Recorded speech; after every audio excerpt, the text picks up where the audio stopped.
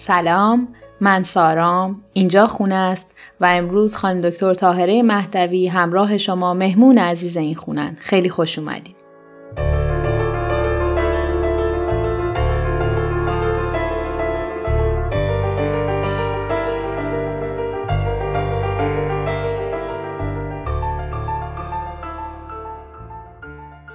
زن هر انسان است در تنهایی خود، آنجا که می اندیشد، در خود می شکند، می گرید، تصرف می کند، به جشن می نشیند. زن مواجهه بیواسطه و دست اول با خود است. زن نماد تنهایی است، از خود بی خودی، میل به فرا رفتن. زن دعوتی است برای تکرار نکردن، در جا نماندن، خشک نشدن. زن پویاست، منعطف است، می رقصد، زیبایی را می خواهد و امر زیبا را می سازد.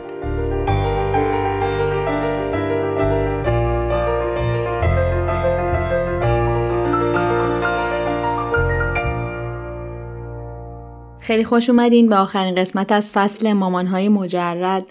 واقعیتش با اینکه خودم تجربه مشابهی با این گروه از مامانا نداشتم، ولی طی این مسیر و نشستن پای حرفای اونها هر بار به قدرتشون از ته دلم افتخار کردم. واقعیتش شروع این فصل برای من خیلی ترسناک بود، از این جهت که فکر می‌کردم قراره با کوله‌باری از درد و غم و رنج مواجه بشم، اما هر بار توی حتی غمگین ترین لحظات زندگی اونها نور امید و قدرت و امید به زندگی رو شنیدم که واقعاً برای خودم به شخصه پر از درس بود و از ته دل به وجود همشون افتخار کردم.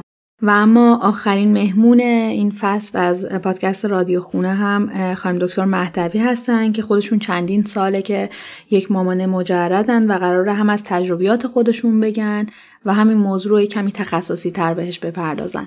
خانم دکتر خیلی خوش اومدین و من مشتاقانه منتظرم که شما رو بشنوم. سلام به تو سارا جون، ممنونم از دعوتت. من طاهره مهدوی ام، لیسانس و فوق لیسانسم روانشناسی بالینی بوده، دکتری روانشناسی شناختی. کارهای پژوهشیم در حوزه مغز والدینی است و مغز در حال رشد کودک. از قضا همونطور که میگن مگه دکترا مریض میشن، جزء دکترایی هم که اشتباه هم کردم یا جور در نیامده، رابطم خوب پیش نرفته و از همسرم جدا شدم.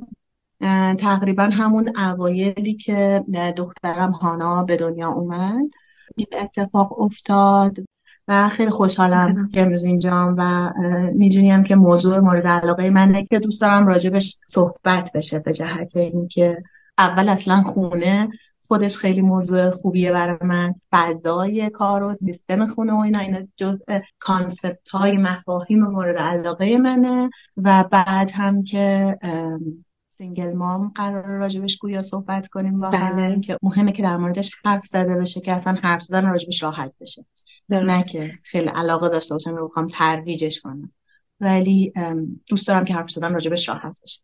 تو جامعه‌ای که معمولاً طلاق اشتباه خطاب نمیشه، انگار که مثلا یه ننگیه، یه تابویه. من همین دیشب داشتم با یکی حرف میزدم و خیلی محکم میگفتش که قبح طلاق ریخته و آدم‌ها انقدر زیاد شده که آدم‌ها فکر میکنن کار خوبیه. در صورتی که برام جالب بود گفتین اشتباه کردم. یکم راجع به این خیلی دوست دارم بدونم. موضوع همینه که آره بیایم یه ذره ببینیم ننگ یعنی چی، یعنی یه کاری که قبح داره چه کاریه، یه کار زشته چه کاریه، کاری که نشه درستش کرد، جبرانش کرد. آره شاید اشتباه هم نشه جبرانش کرد، ولی موضوع اینه که بعضی وقتا آدما ممکنه اشتباه کنن و بعضی وقتا ممکنه اشتباههای جبران ناپذیرم حتی بکنن. یه مراجعی داشتم که میگفت که مثلا من پدرم ناراحتی قلبی داشتن، بعد یه چهارشنبه بعد از ظهری که خونه من اومده بودن مهمونی، یه سر قلبشون اذیت بود و یه ذره ناراحت بودن و اینا. ما زنگی هم زدیم به دکتر گفتن که مثلا یه چهارشنبه سال شنبه بیا ببینمشون. پنجشنبه بعد از ظهر اون پدر از دنیا میره، میدونی؟ و یه آدمایی ممکن با خودشون بگن که چه اشتباهی کردم، چرا اورژانسی نبردم بابامو دکتر و چطور این اشتباه مثلا چی کارش باید بکنم، چطوری باید کنار. میدونی حتی میخوام بگم یه اشتباهایی ممکنه برای آدم‌ها رخ بده که جبران ناپذیر هم باشه، ولی هنوز اشتباهه، قبح نیست، ننگ نیست. یه خورده باید فاصله بذاریم بین رفتار مثلا غیر اخلاقی و اشتباه آدمیزادی، اشتباهات بشری. درست. و این فاصله گذاشتن حتما خیلی وقت به ما کمک خواهد کرد که بتونیم هضمش کنیم اون اشتباهو و به عنوان یه بخشی از زندگیمون، یه فصلی از زندگیمون، یه تیکه‌ای از زندگی که خوشایندم نیست لزوما. یعنی صحبت سر این نیست که من قرار باشه بگم که مثلا من افتخار میکنم به تصمیم، نه، اشتباه بوده دیگه، غلط بوده. غلط مایه ناراحتی هم هست، مایه عذاب و رنج هم ممکنه باشه و انسان به حکم انسان بودنش اگه بخواد یه قدمی برداره ناگزیر از اشتباه کردن. همه ما توی زندگی موقعیت‌های مختلف رو تجربه می‌کنیم که داریم یاد می‌گیریم و وقتی داریم یه چیزی می‌گیریم اشتباه می‌کنیم، داریم یه سازی یاد می‌گیریم بزنیم اشتباه می‌زنیم، حتما یه عالمه.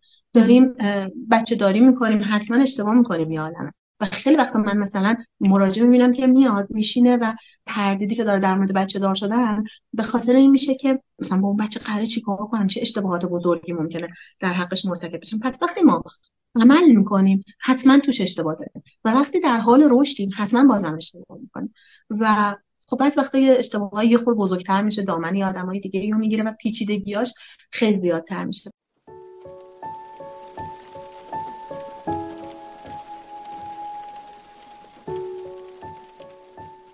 همیشه میگم که شاید اگر من دوباره برگردم به 21 سالگی و این آدم سر راه من قرار بگیره، شاید من دوباره همین اشتباه رو تکرار بکنم.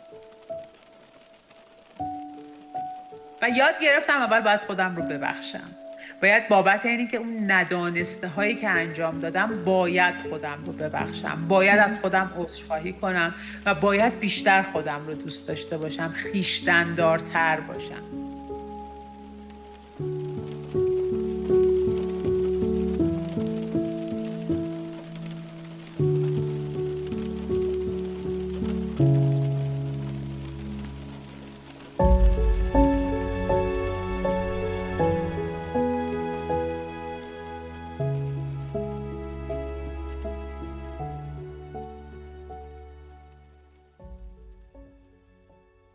چیز دیگه ای هم که نمیذاره آدما اشتباهاتشون رو کنار بیان باهاش اینه که آدما رو به عقب تفسیر میکنن و تفسیر رو به عقب برای بشر خیلی ساده است. یعنی مثلا وقتی جدا میشی، اطرافیان، دوستان، آدمای دیگه ممکنه بگن که معلوم بود اصلا این اصلا از روز بله برون که اونا اومدن اون شکلی گفتن، من گفتم اینا سازشون نمیگیره با هم دیگه، مثلا جور نمیگیره. یا مثلا فلان مهمونی که اومده خونه ما، من دیدم با تو بد رفتاری کرد فلان، معلوم بود که این ازدواج جدا. بعد طرف میاد خوش میکنه میبینه عمه و خاله و دایی و نمیدونم دوست یه کمی دورتر ما هم فهمیدن که این اشتباه، من چرا متوجه نشدم؟ من نفهمیدم، من چقدر خنگم، من چقدر ابلهم، من چقدر احمقم، چقدر نادونم، چرا نفهمیدم؟ باید میفهمیدم. میدونی ما به اشتباهاتمون اینجا میشه که باید انگار میدونستم من ندونستم، پس بنابراین چه اشتباه بزرگی. در حالی که واقعیت اینه که رو به عقب که تفسیر میکنی ساده است. از همون خاله و عمو و دایی بریم بپرسیم که به نظر شما 2 سال آینده با قطعیت 100% که میگی من مطمئن بودم شما جور در نمیومدین، با همون قطعیت بگی کیا قراره طلاق بگیرن؟ نمیتونه کسی پیش بینی کنه. ما در مورد پدیده های اجتماعی هم همینجوری تفسیر میکنیم. یعنی میگیم مثلا انقلاب 57 به این دلیل به این دلیل به این دلیل رخ داد، ولی آیا الان میتونیم بگیم که یه اتفاقاتی در 2 سال آینده در جهان چه اتفاقاتی قرار بیفته؟ کسی نمیتونه پیش بینی کنه. ولی هر کدوم از اتفاقاتی که رخ میده انسان وقتی تفسیر میکنه براش دلیل میاره. پس بنابراین ذهن ما قصه گوه، قصه میسازه. بعد از اینکه رخ میده میگه آخه چون اینجوری شده، چون اینجوری شده، اینجوری شده، ولی از الان نمیتونه برای آینده پیش بینی کنه. هیچ کس نمیتونه پیش بینی کنه. پس آدما همین مدلی هم و وجه بشری انسانی خودمون رو وقتی میپذیریم راحت‌تر میتونیم باشون کنار بیاییم. وجه بشری انسانی خودمون رو وقتی میپذیریم راحت‌تر میتونیم باشون کنار بیاییم. میتونیم بشینیم بگیم خب اشتباه کردم دیگه، نمیدونستم.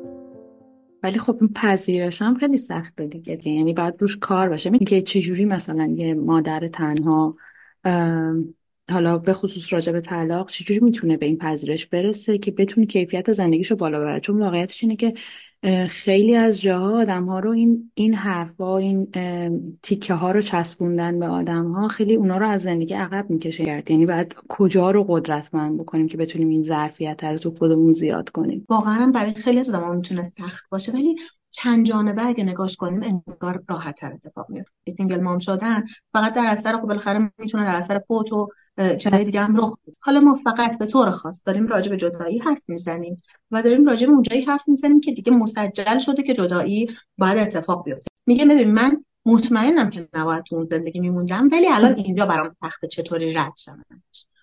اون بعضی از آدمایی هم که فکر میکنن که برمیگشتیم، به خاطر اینه که خیلی وقتا ما به دنبال چیزی هستیم که الان داریم زندگی نمی کنیم.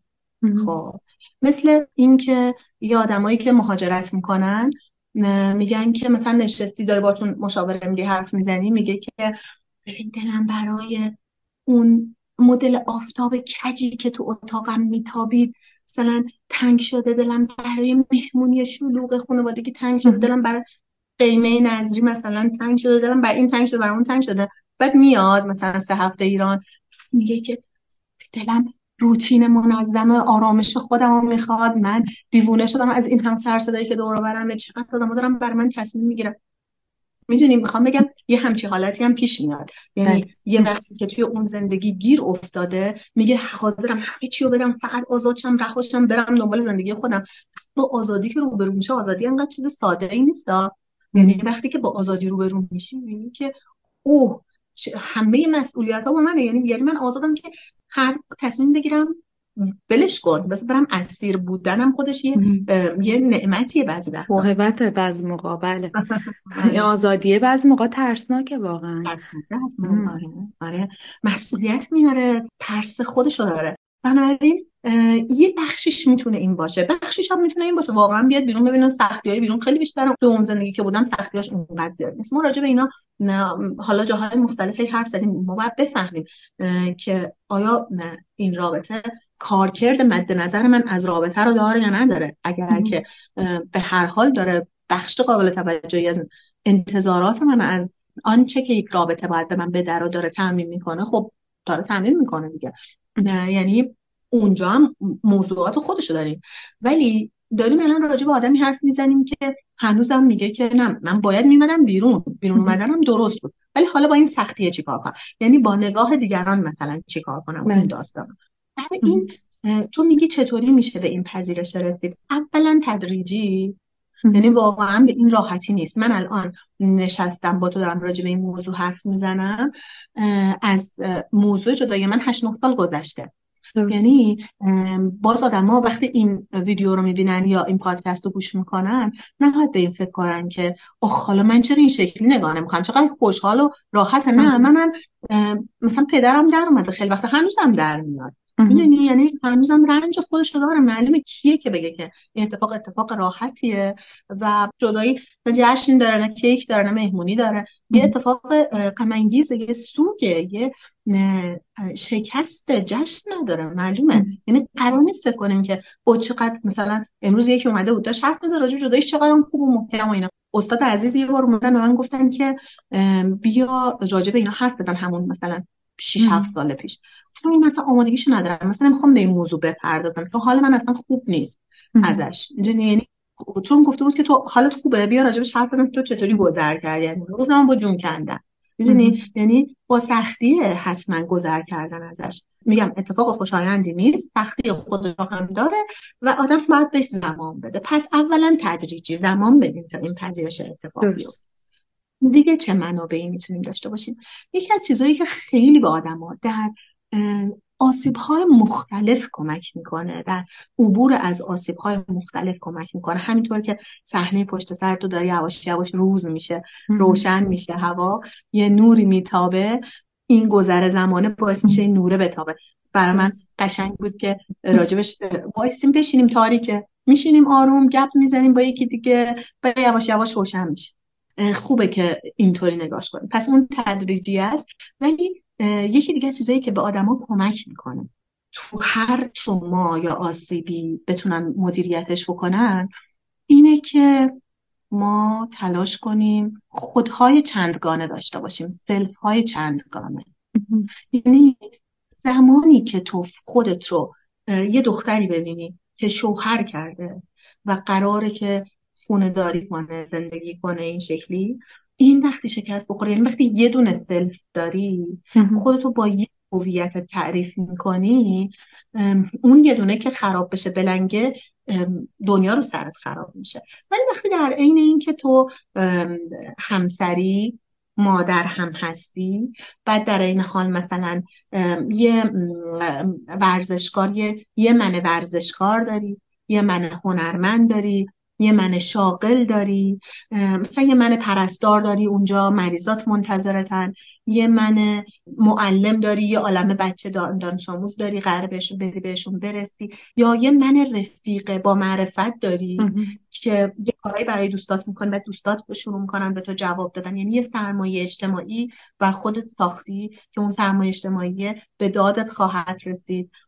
یه فرزندی داری برای یه نفر دیگه که اونا دوباره به دادتون میرسن. یه نقش خواهری، نقش خاله‌ای داری، مثلا خواهرزادت میاد جواب داره. یعنی هر چقدر که تو سلف های متنوع داشته باشی میتونی اون یه تیکه که یه خورده میلنگه رو کاور کنی تا دوباره سازگار بشی با شرایط جدید. پس این دوباره که از اون چیزاییه که خیلی کمک کننده است برای آدما که بتونن پذیرش داشته باشن. یعنی وقتی که تو میگی حالا اینجا رو خراب کردم ولی ببین اینو دارم.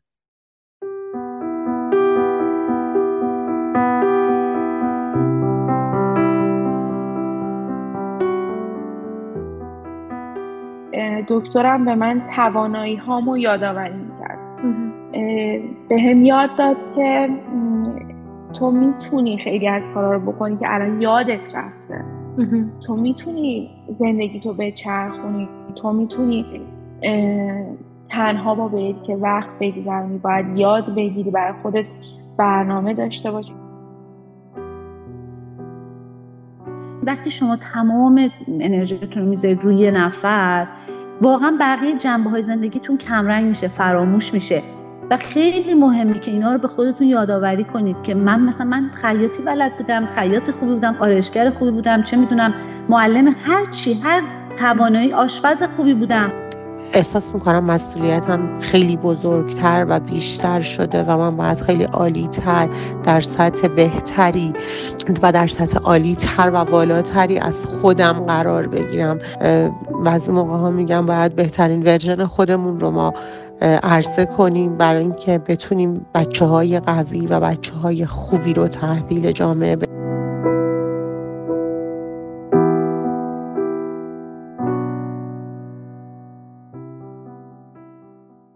این به تو کمک میکنه که تو فرو نپاشی، بلند شی و قبول کنی، بتونی یک روایت منسجم از زندگی داشته باشی. ما قرار نیست روایت خوش همیشه از زندگیمون داشته باشیم، ولی قرار روایت منسجم داشته باشیم. یعنی قراره وجوه متعدد و متنوعی داشته باشیم که همشون در یک کل معنادار قرار بگیرن و این مفهوم اینتگریشن یا انسجام میشه که درسته که بالا پایین داره ولی همش به هم میاد.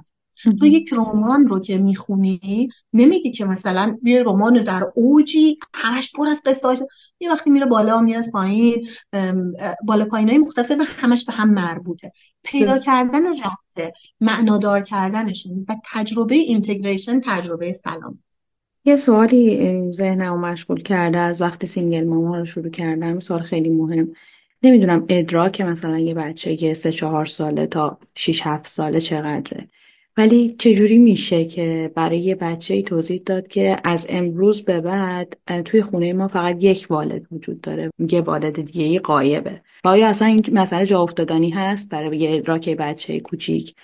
ببین، من خیلی دوست دارم که موضوع رو، شدتش رو نه خیلی زیاد بکنیم. ببین، اون جوری که ما دنیا رو میبینیم تقریبا بچه ما دنیا رو ادراک میکنه، میفهمه. بنابراین وقتی تو آدم خوشبینی هستی و دنیا رو جای امنی میدونی، بچت احتمالاً این شکلی میبینه زمانی که همیشه یه بدبینی داری، یه نگرش منفی نسبت به جهان و مردم و زندگی و اینا داری، تقریبا یه همچین اتفاقایی میفته.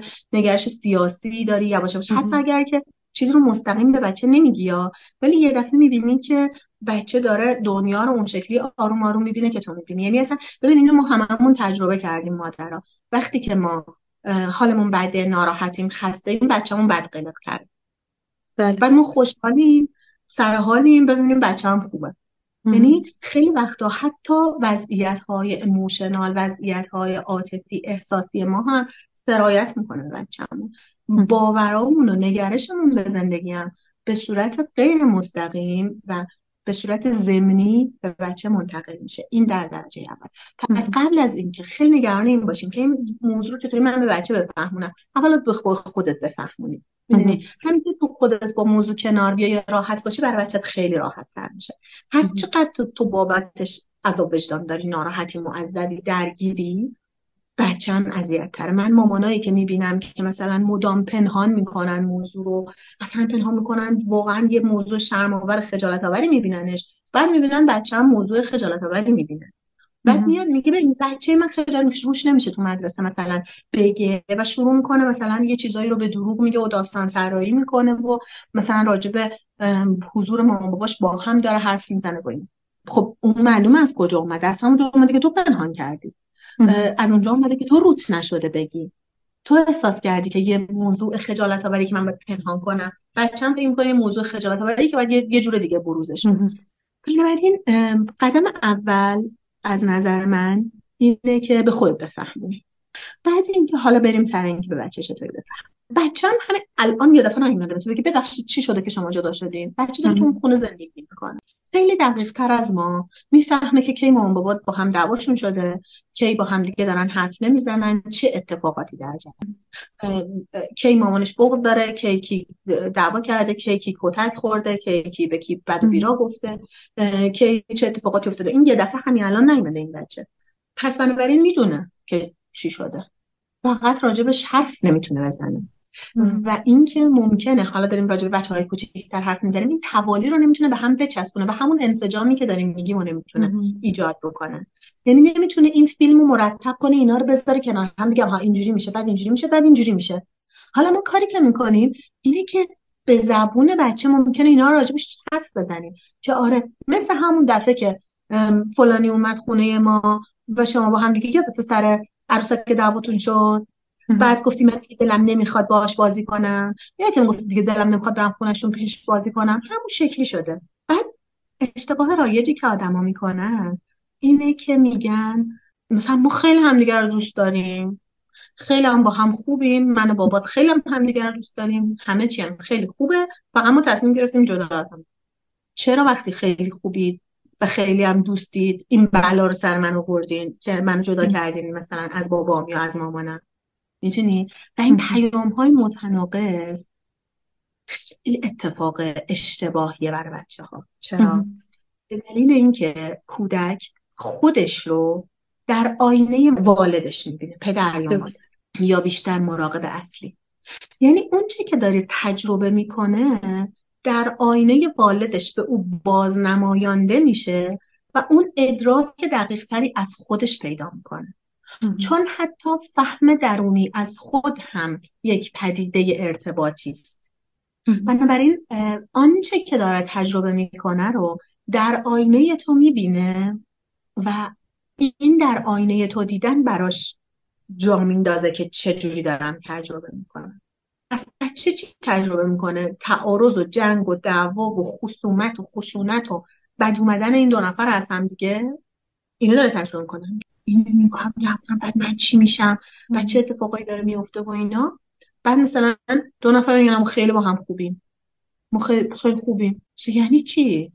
و این تعارضه همیشه بچه در بزرگسالی چه اتفاقی به وجود میاره؟ در بزرگسالی برای بچه اینه که هیچ وقت نسبت به احساسات خودش مطمئن نیست، میدونی، و نمیتونه چیزی رو نشون بده به درستی. یعنی نمیدونه که الان عصبانی ناراحت. وقتی در بزرگسالی آدمو میان مراجعه میکنن به روانشناس، نمیدونن که چه حسی دارن دقیقاً، نمیدونن که دقیقاً چی میخوان، نمیدونن چشونه. این نمیدونم چمه از اونجایی میاد که آنچه که تجربه شده ولی دونسته نشده. پس ما خیلی با هم خوب نبودیم. یه وقتایی همدیگر رو دوست داشتیم، هنوزم یه وقتایی همدیگر رو دوست داریم. یعنی آیا تو فلانی رو، مریم و السا رو، نمیدونم دوستتو دیگه دوست نداشتی اون موقع؟ میگه چرا دوستش داشتم ولی اینقدر اذیتم کرده بود نمیخواستم باش بازی کنم. همین بود.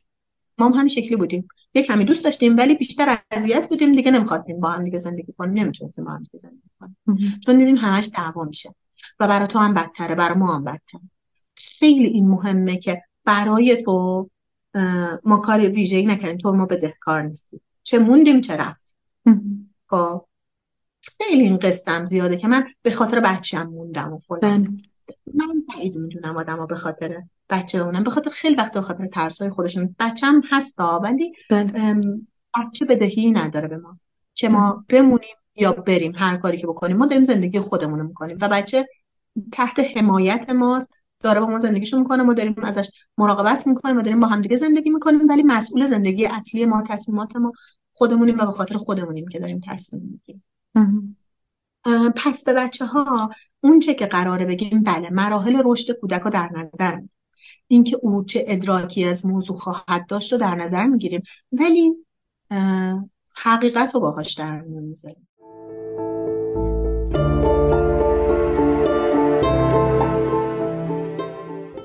میگفت، من بهش گفتم ما فلانی، ما بچه طلاق نیستیم، ما بچه پدر مادرمون هستیم که از هم جدا شدن.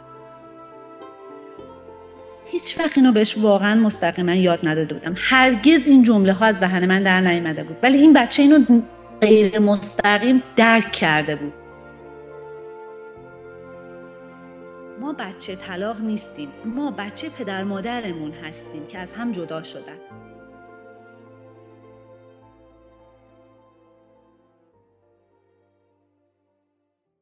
موضوع بچه‌ها راستش بخوای نیستش که شما دوتا چرا جدا شدین، موضوعش اینه که تکلیف من چی میشه.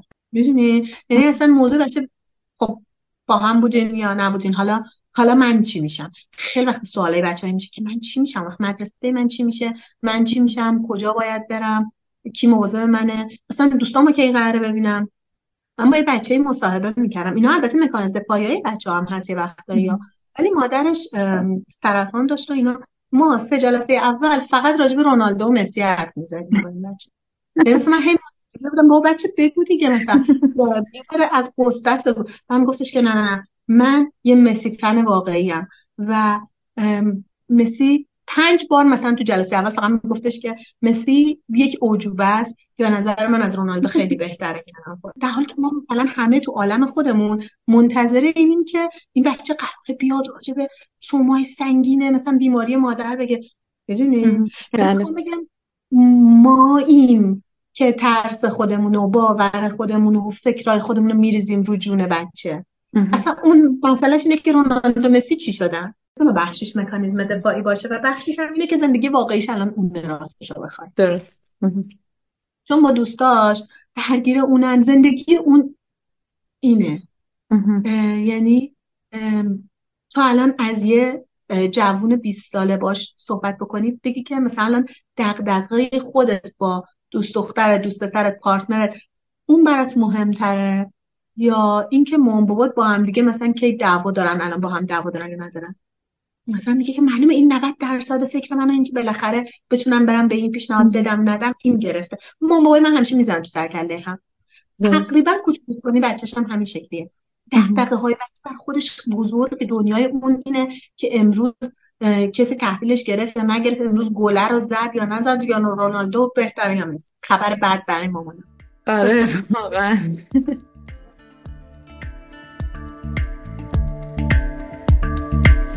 با همه بی سر و سامانیم باز به دنبال پریشانیم، طاقت فرسودگیم هیچ نیست، در پی ویران شدن آنیم. آمدم بلکه نگاهم کنی، عاشقان لحظه توفانیم، دلخوش گرمای کسی نیستم، آمدم تا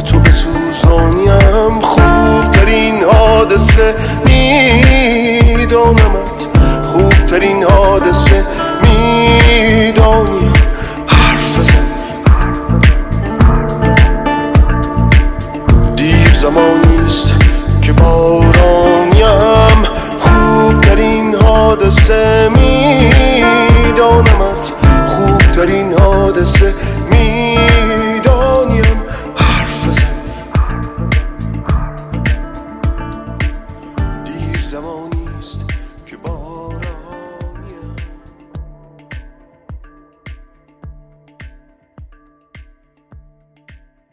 یه کمی از چالش‌های سینگل مام شدن بگین و چجوری باهاش کنار اومدین. شما خودتون تجربه زیستتون چجوری بوده و اتفاق بزرگ بعد از جدایی چی بود؟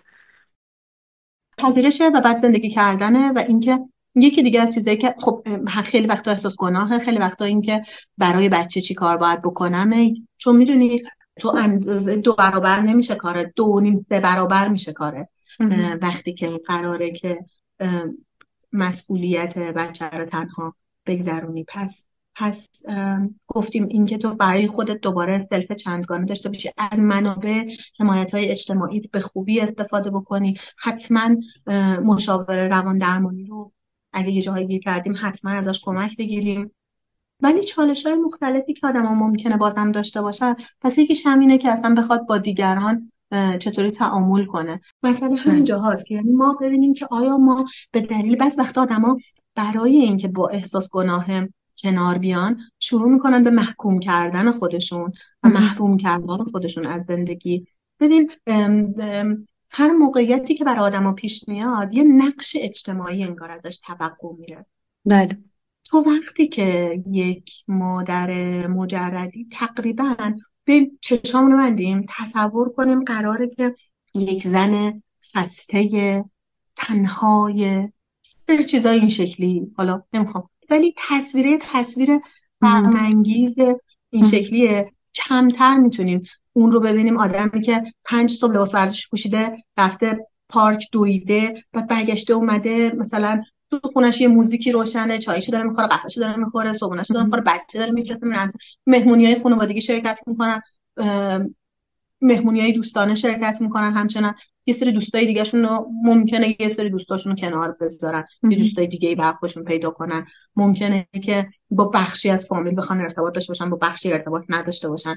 ممکنه که مدل‌های جدیدی از تعامل امتحان بکنن. مثلا من خیلی زود یه گروه گردشگری کودک نوجوان پیدا کرده بودم که توشون اتفاقا سینگل مامم زیاد میومد. یعنی خیلی بیشتر مادرها حالا میومدن، باباها مثلا سر کار بودن یا ترجیح میدن. بعد یه مثلا تورای شلوغی که همش بچن و همه مادرن، اکثرا آقای 2 تا پدرم هستن، ولی یه چیزای این شکلی که ما ممکنه که ببین من اگر که قرار باشه که یه زن تنها باشم بعد لزوما بخوام هی بچپونم خودم تو همون تصویر قبلی که مثلا خب من با این دوستا باید برم حالا حتما سفر، خب با این دوستا اصلا بچه ندارن، مثلا مدلشون فرق میکنه. تو وقتی با یه تور گردشگری کودک میری طرف میدونه که این مینیبوس این اتوبوس مثلا یه بار بعد وایسته، یکی جیش داره، یکی دیگه دوباره میخواد حالش بد میشه، یکی دیگه خوراکی میخواد،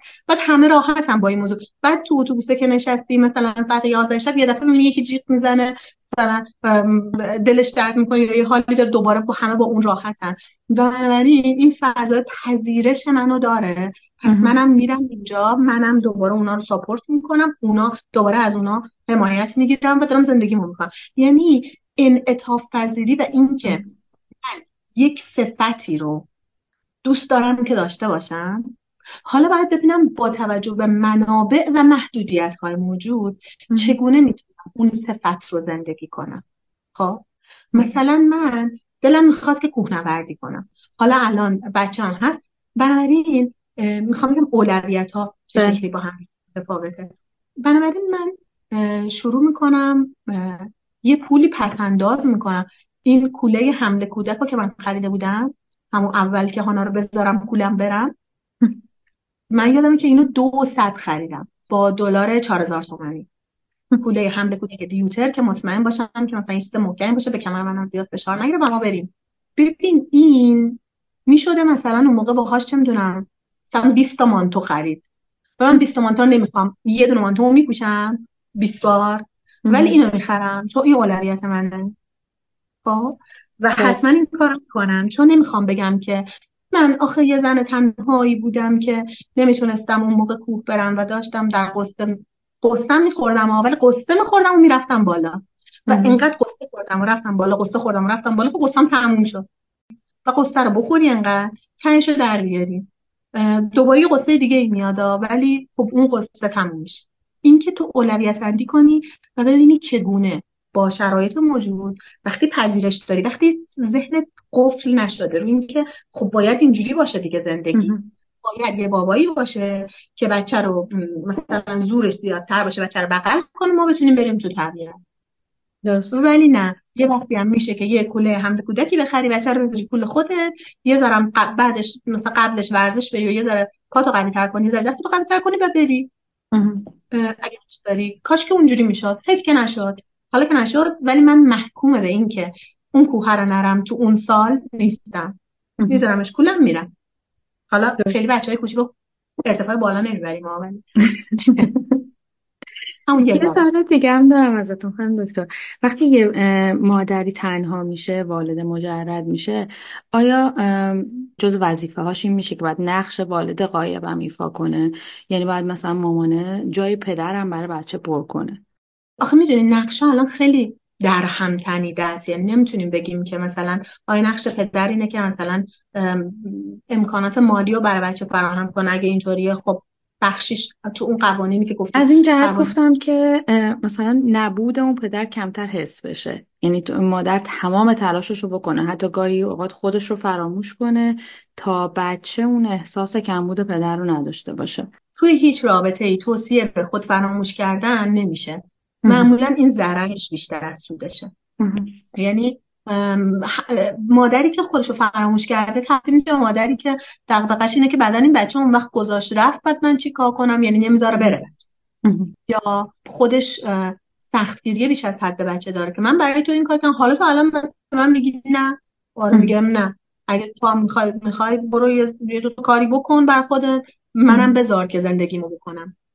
بنابراین اصولا خود فدا کردن، خود فنا کردن، چیزای این شکلی در هیچ رابطه‌ای توصیه نمیشه. خب تو ماسک خودت اول بزن تا بعد بتونی در هواپیمایی که به مشکل خورده بتونی یه کاری برای کسی دیگه بکنی. خب پس ماسک خودت اول بزن بدون احساس گناه، راحت، مطمئن، نه اینکه فدا کنی کسی رو، نه که تو بذاری پای یکی دیگه بتونی بری بالا راحت نفس بکشی، نه، ولی ماسک خودتو بزن که زنده بمونی و بعد برو ببین که چی کار باید بکنی. و میگم معلومه که تو زحمتت بیشتر میشه از کسی که یه نصف کارا رو داره انجام میده و میگم زحمته حتی 2 برابر نمیشه، تعدادش بیشتر میشه و بنابراین تو سختی بیشتر، بار بیشتری رو دوشته. این طبیعی و بدیهیه، ولی این به این معنی نیستش که پس خودم رو فدا کنم.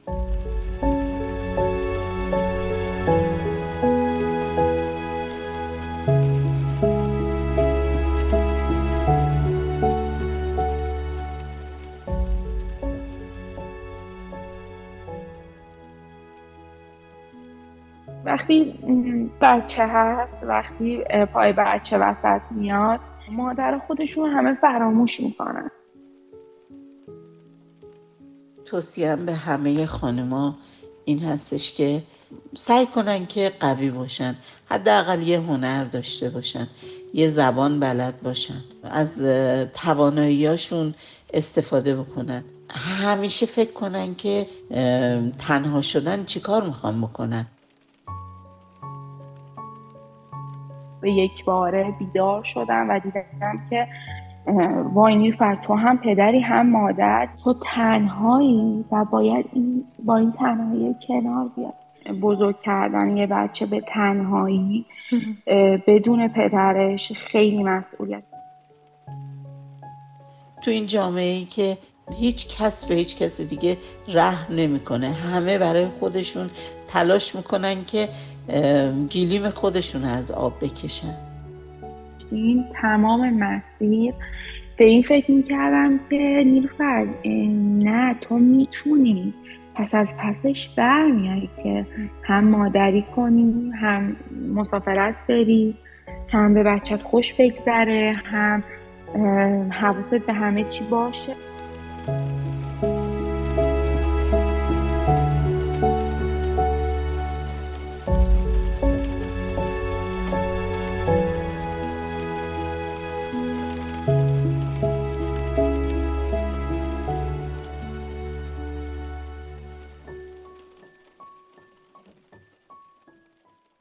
ببین مسئله اینه، ما یه تصویری داریم از زندگی خانوادگی و قرار اون چیزایی که به بچه داده بشه که این تصویر میتونه در دنیای امروز تغییر کنه. ما میتونیم 2 تا مرد باشیم که بخوایم با هم دیگه زندگی کنیم و یه بچه‌ای داشته باشیم، میدونی؟ پس بنابراین حالا اونا باید چیکار کنن، چه شکلی باید نقش مادری ایفا کنن؟ ما باید یک ورژن جدیدی، یک ویرایش جدیدی، یک نسخه جدیدی از خانواده رو برای خودمون بسازیم. ممکنه مامان اونقدر کلاسیک، یعنی من اگر که مثلا مامانی بودم که باباییم تو خونه بود، ممکن بود هر روز غذای گرمم آماده بود و بعد بابا هم هر روز بچه رو مثلا میبرد مدرسه می آورد، بعد مثلا این کار انجام شد. ولی الان ممکنه ما ببینیم که خب بچه رو که دارم میبرم میارم، پس غذای مثلا یه شکل دیگه ای میشه، دوباره هر روزم بچه رو نمیبرم میارم، یه نسخه جدیدی از اونی که داریم درستش میکنیم که آسیب جدی به بچه نخوره، ولی لزوما همه چی اون شکلی نشه. میتونه یه شکل باحالتری هم بشه، حتی یه شکل خاص خودشه، مال ماست، نسخه ویژه ماست، نه اون نسخه‌ای که من باید به شدت خودم رو آسیب بزنم که تبدیل بشه به اون نسخه که انگار که اون جا خالیه پر بشه. اون جای خالی اصلا نمیتونی پر کنی، نباید زور بزنی اون جای خالی رو پر کنی. کاری که باید بکنی اینه که نسخه جدید خودتو بسازی. مثل اینه که مثلا ما در ایران بخوایم زندگی کنیم و بخوایم حتما یک شکل مدرن اروپایی به زندگیمون بدیم، بیچاره میشیم، نمیتونیم. ما باید با وجود اینکه هوامون آلوده است، وضع اقتصادمون این شکلیه، گرفتاریامون اینطوریه، نسخه شادابتری از خودمون رو درست کنیم. درسته. میدونی؟ بنابراین با تمام محدودیت هامون و منابعمون نسخه خودمون بسازیم. این خیلی موضوع مهمه. من میخوام به شما مامان هایی که تنهایین، اولا بگم که تنها حداقل در احساس تنهایی نیست و هممون یه زمانهای بسیار سخت و دردناکی رو گذروندیم و اصلا همین که بیایم راجبشون حرف بزنیم در جهت اینه که متوجه بشیم که یه جمعیت قابل توجهی از زنان و مادرانی هستن که با این موضوع درگیرن و بنابراین تنها نیستی. 1 مثل تو زیاد. 2 اینکه محکوم به اینکه قرار باشه تنها بمونی و قصه بخوری و رنج بکشی نیستی، باید بگردی راشو پیدا کنی و بالاخره یه جوری نور رو بیاری توی زندگی. 3 اینکه انعطاف پذیر باشیم و ذهنمون در یک شکل از تصویر خانوادگی گیر نکنه. خانواده مهمه، خونه مهمه و ما هممون دوست داریم که یه خونه گرمی داشته باشیم و باید با منابع خودمون خونه خودمون رو بسازیم و هی دنبال این که منابعمون رو گسترش بدیم باشیم و بدونیم که قرار نیست فقط ببینیم چه شکلی بچه‌مون فقط جون سالم به در ببره از این موضوع. قراره در این فرایند رشد کنه و اگه بچه ما داره یه سختی هایی میکشه، تاب آورتر هم میشه.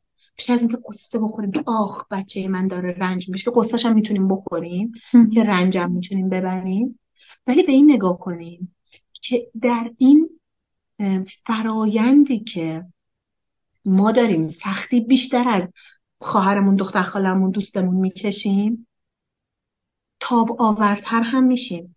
من یک رول مدلی برای کودکم میشم که بهش نشون میدم که تو محکوم به تحمل هر رابطه‌ای که ارزش انسانی تو رو زیر سوال میبره نیستی. تو مستحق رابطه خوب انسانی رشد دهنده سالم گرم پر از عشقی و لازمه که اینا بچه‌مون نشون بدیم. یعنی وقتی تغییر میکنه و معنای اینطوری میشه که من اتفاقا جسارت داشتم که چیزی که خوب نبود رو بگم این حق من نیست و برم دنبال زندگی روشن‌تر، برم دیگه تا یه دفعه وسطش وای نستیم. میدونی این جسارته.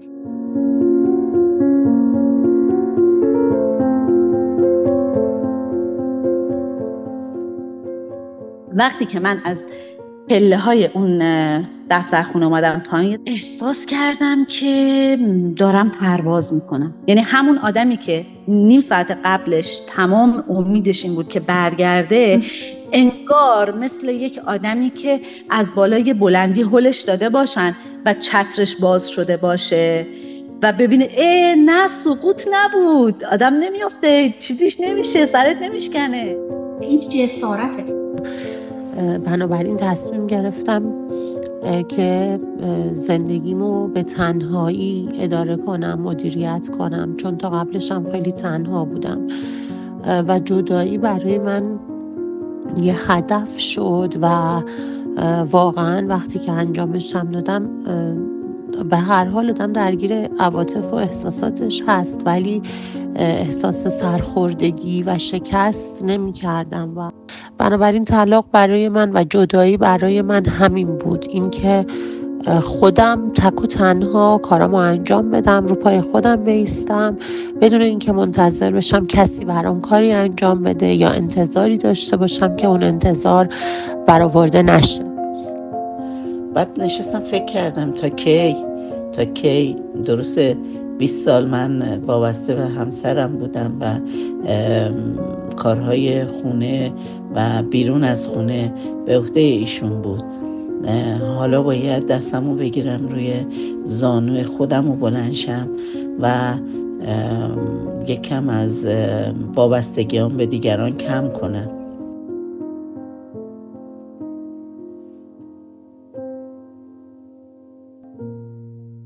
از زمانی که معنای داستان برای ما تغییر کرد، چون داستان‌های اتفاقات زندگی نیستن که رو ما اثر میذارن، معنایی که ما بهشون میدیم رو ما اثر میذارن و هر چقدر شروع کنید معنای جسورانه تر، زندگی بخشتر و ارزشمندتری به این اتفاق بدین، اصلا تبدیل میشه یه وقتی به این که اصلا خوب کردم، خیلی مثل بهش افتخار کن، راحتم راجبش حرف میزنم، برای اینکه یه چیزی بودش که در شأن من نبود ادامه دادن به یه زندگیایی، میدونی؟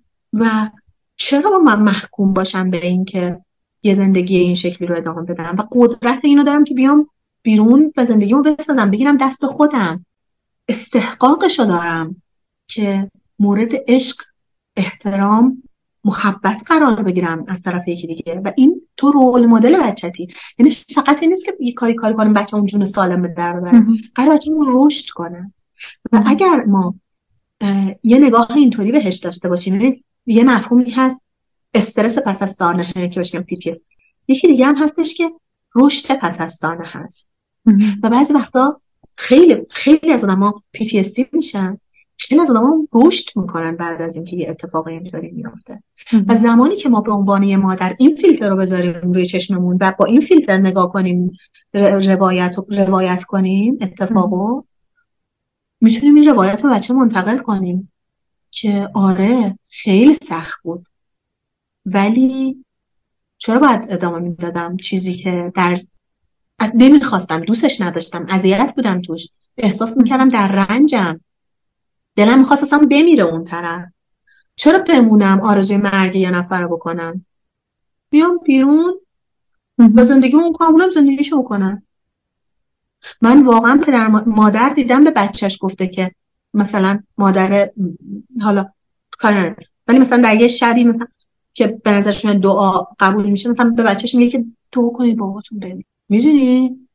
خب این چقدر ما اونور رو سخت کردیم که یک زن تحصیل کرده که شغل داره، درآمد داره، به بچه 7-8 ساله که دعا کنه شب بابات بمیره راحت. ببینید چرا بچه اینو تحمل تحت همچین اتفاقی قرار بگیره؟ بنابراین به نظرم میاد که زندگی کردن حقمونه و خونه و خانواده داشتن هم حقمونه و فقط ذهنمون رو منعطف کنیم که این خونه میتونه شکل‌های مختلفی داشته باشه و این خانواده میتونه شکل‌های مختلفی داشته باشه و ما همچنان میتونیم علی‌رغم سختی‌هایی که به ما رفته زندگیمون رو بریم جلو، جسورانه زندگی کنیم، آزادانه زندگی کنیم و بر زندگیمون تصمیم بگیریم و به کاری که کردیم افتخار کنیم. بگیم که یه کاری کردیم، نموندیم بلا بیاد سرمون و آرزو کنیم یکی از آسمون ما رو نجات بده. بر زندگیمون اقدام میکنیم، اقدام عملی برای خوشحالیمون، برای زندگیمون.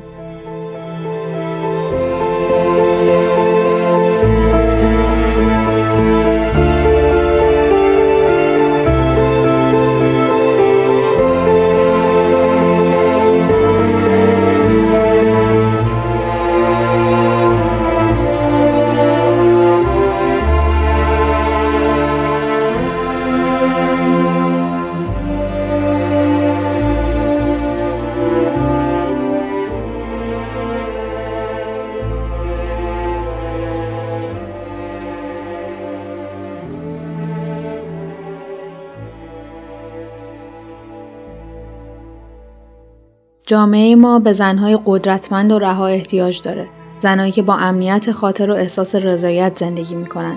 جامعه ما به زنهایی احتیاج داره که خودشون برای خودشون زندگی میکنن و احساس خوبی نسبت به انتخاباشون دارن. یادمون باشه کودکان ما احتیاج دارن با سه نوع زن قوی، رها و مستقل بدون هیچ قضاوت و تحلیلی برخورد کنن. زنایی که ازدواج کردن، زنایی که از ازدواج خودشون بیرون اومدن و زنانی که هرگز ازدواج نکردن. تنها در این صورته که کودکان ما زن بودن رو فارغ از برچسب‌های اجتماعی که ریشه‌شون همش ناآگاهی حس خواهند کرد.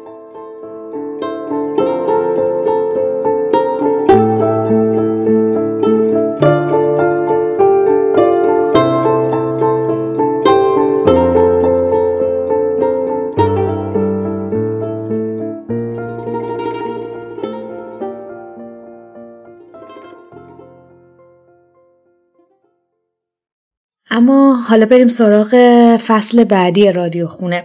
شروع فصل بعدی با تغییر نقش همراهه. قراره این بار بریم سراغ نقش باباها توی خونه. البته این به این معنی نیست که نقش مامانها قصهش تموم شده، اما برای اینکه فضای خونه منحصر به یک نقش نشه، تصمیم گرفتیم که قصه باباها رو برای فصل بعد شروع کنیم و حتما دوباره به قصه مامانها با عنوان جدید برمیگردیم. و از اونجایی که رادیو خونه یک پادکست مصاحبه محوره، من یه چنل تلگرام هم برای پادکست ساختم که لینکش رو براتون هم تو دیسکریپشن اینجا و هم در اینستاگرام میذارم و خیلی خوشحال میشم اگر قصه‌ای دارید که دلتون میخواد دیگران هم بشنونش با توجه به موضوع هر فصل اونجا با هم در ارتباط باشیم و بتونیم با هم قرار بذاریم و قصتون رو بشنویم.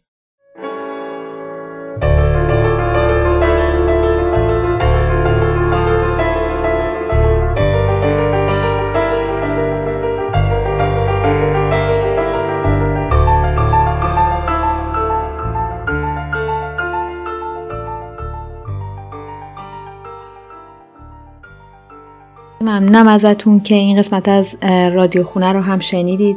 باعث افتخار منه که بیش از 10,000 بار رادیو خونه در اپلیکیشن های مختلف پادگیر تا الان شنیده شده و قطعا این چیزی جز حمایت و لطف شما نبوده و من خیلی قدرش رو میدونم و تمام تلاشم رو میکنم که همچنان محتوای اینجا لایق شنیده شدن باشه. و من فکر میکنم که هیچ کاری به ثمر نمیرسه مگر اینکه یک تیم اون رو هدایتش کنن و من واقعا همه شما رو که برام مینویسین، گوش میدین، انتقاد میکنید، پیشنهاد میدید جزو تیم رادیو خونه میدونم، چون واقعا توی این مسیر به من خیلی کمک کردید. خیلی از نظراتتون راهگشا بوده برای من و امیدوارم که همچنان این مسیر ادامه داشته باشه در کنار هم دیگه. و به عنوان جمله آخر از قول جناب صاحب میگم که رزق ما آید به پای میهمان از خانه غیب، میزبان ماست هر کس میشود مهمان ما.